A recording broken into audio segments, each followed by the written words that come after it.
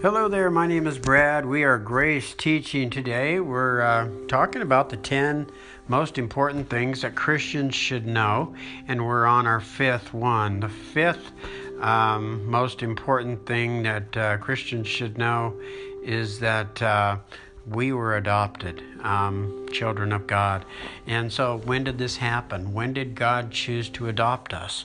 We're going to talk about that. In most cases, the parents who adopt children require, it requires loving parents towards these children. They won't just let anybody adopt a child. They check them out pretty good, and they check their desires and their motives. But normally, when children are adopted, they're adopted by parents that have decided in advance to do this, and it gives them great pleasure to do this. Okay, and they have the children's best interest at heart. And so they normally want to bless the children because of how good they are. Ephesians 1:5 is going to tell us God decided in advance to adopt us into His own family by bringing us to Himself through Jesus Christ. This is what He wanted to do, and it gave Him great pleasure. And so it gives the Father great pleasure, and it's something He wanted to do. And this happened before we made that decision for Christ, folks. That doesn't happen at our conversion. This happened in advance, before anything was even created. And so God chose us to be in His family. He did this because He found great pleasure in that, in Christ Jesus. And it's something He not only wanted to do, but again, it gives Him great pleasure to bless His children because of how good He is. Remember, we don't belong to a religion. We don't belong to our spouses. We belong to God, our Father, period. John 1:12 tells us some people did accept Him. Speaking of Jesus Christ, they believed in His name. He gave them the right to become children of God. And so at our conversion, folks, when we believed in Jesus Christ in His name, accepted Him, we were given the right to be called children of God. As children of God, we can go to our Father now and cry out, Abba, Father.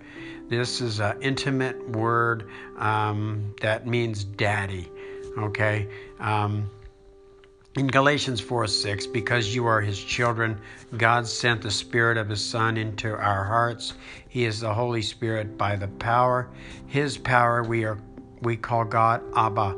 Abba means Father. Okay, it's a very intimate name, Daddy. You might have heard some people open up in prayer in the body of Christ when you get together in a Bible study or something. And someone might open up in prayer and say, Daddy, thank you for meeting our needs in Christ Jesus and for letting us get together and fellowship today. You might have heard that. They know the Father very intimately, but that's the way we all can go to the Father and call Him Daddy. Okay?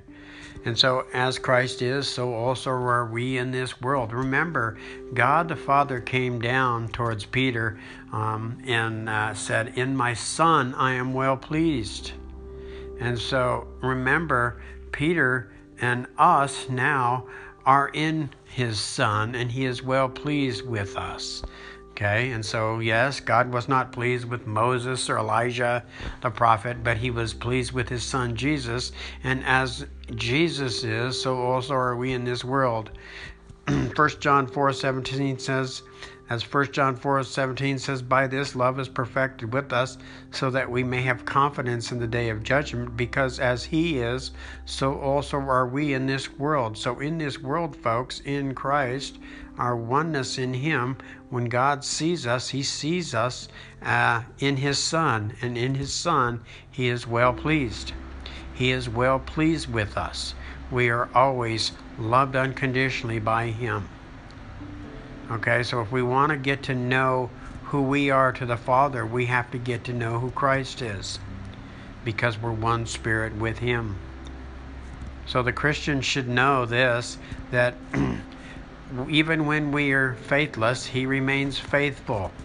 What does this mean? 2 Timothy 2:13, if we are unfaithful, he remains faithful. He cannot deny who he is.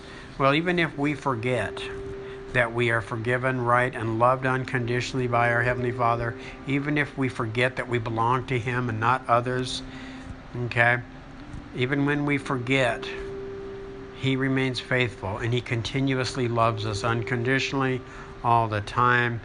And keep in mind that even in our behavior, when we're persuaded, enticed, and tempted, and we take things into our own hands, and our perception changes about him towards us, remember, he is faithful, and his love for us never changes. In fact, nothing at all can ever separate us from God's love because of what Christ Jesus our Lord has done. Okay? Also keep in mind that because of Christ, we are accepted by the Father. Okay? And acceptance means you take them just the way they are without wanting or trying to change them. Okay? We are accepted in the Beloved. Now, we love God our Father because he loves us first. 1 John 4:19. The catalyst for change in the child of God's life is that God loves us unconditionally. This will give a desire to the child of God, and it actually is catalyst for change in the body of Christ, is receiving the revelation of his unconditional love for us. Remember that he changes our I have to I want to. Okay, it's an internal job. He does this internally by grace through faith. And so we get to that point in our life, in our Christian life, where we're like, you know what? I want to please the Father. I know I don't have to gain his love, but I really want to. I really have a desire to do that. And so what we do is we start trusting Christ. The Holy Spirit teaches us to just trust Christ. And that's it. As we trust Christ, trust the Lord, and lean not on our own understanding, what happens is we find ourselves bearing the character of Christ. Galatians 5:22. Okay? And so as we bear the character of Christ by just trusting Christ, not asking him for strength, but seeing Christ as our strength, we bear that character for others.